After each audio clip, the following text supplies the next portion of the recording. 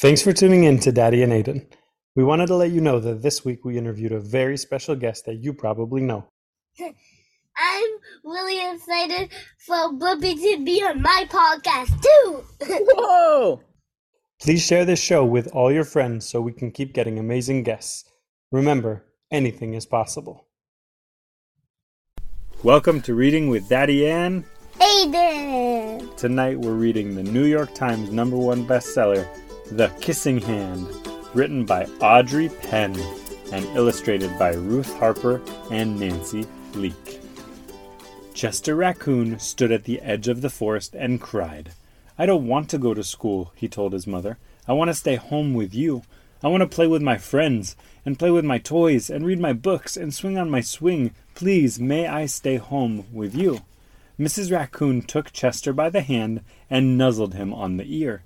"Sometimes we all have to do things we don't want to do," she told him gently, "even if they seem strange and scary at first. But you will love school once you start. You'll make new friends and play with new toys. You'll read new books and swing on new swings.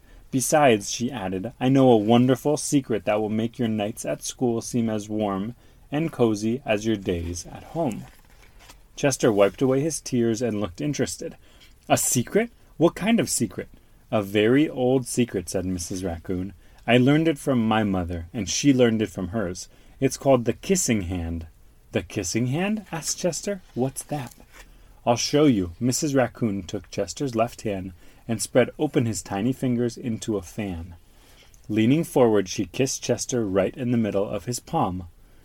Do you know what a palm is? Right here. Exactly. This is the palm of your hand. Mm-hmm. Chester felt his mother's kiss rush from his hand, up his arm, and into his heart. Even his silky black mask tingled with a special warmth. Mrs. Raccoon smiled. "Now," she told Chester, "whenever you feel lonely and need a little loving from home, just press your hand to your cheek and think, 'Mommy loves you. Mommy loves you.' And that very kiss will jump to your face and fill you with toasty, warm thoughts. Want to try it, bud? Can I kiss your hand in your palm? And now touch it to your face.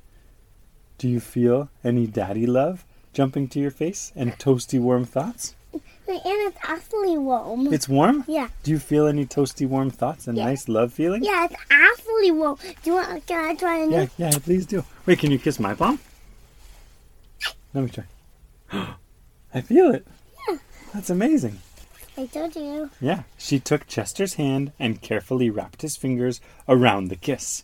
"Now do be careful not to lose it," she teased him. "But don't worry. When you open your hand and you wash your food, I promise the kiss will stick."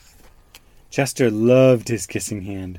Now he knew his mother's love would go with him wherever he went, even to school. That night, Chester stood in front of his school and looked thoughtful. Suddenly he turned to his mother and grinned. "Give me your hand," he told her. Chester took his mother's hand in his own and unfolded her large, familiar fingers into a fan. Next he leaned forward and kissed the center of her hand, just like we just did. "Now you have a kissing hand too," he told her, and with a gentle goodbye and a "I love you," Chester turned and danced away.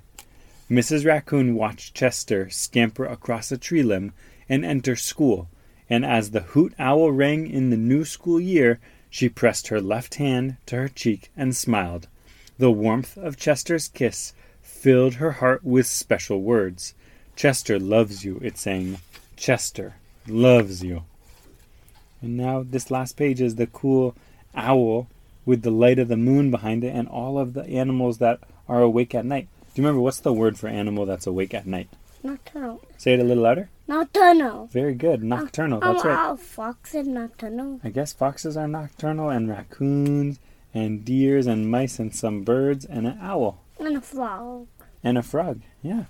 Look. Oh, and birds. Some birds. Yeah. Cool. 2 birds. Yeah, 2 different types of birds. You're right. Cool book. The end.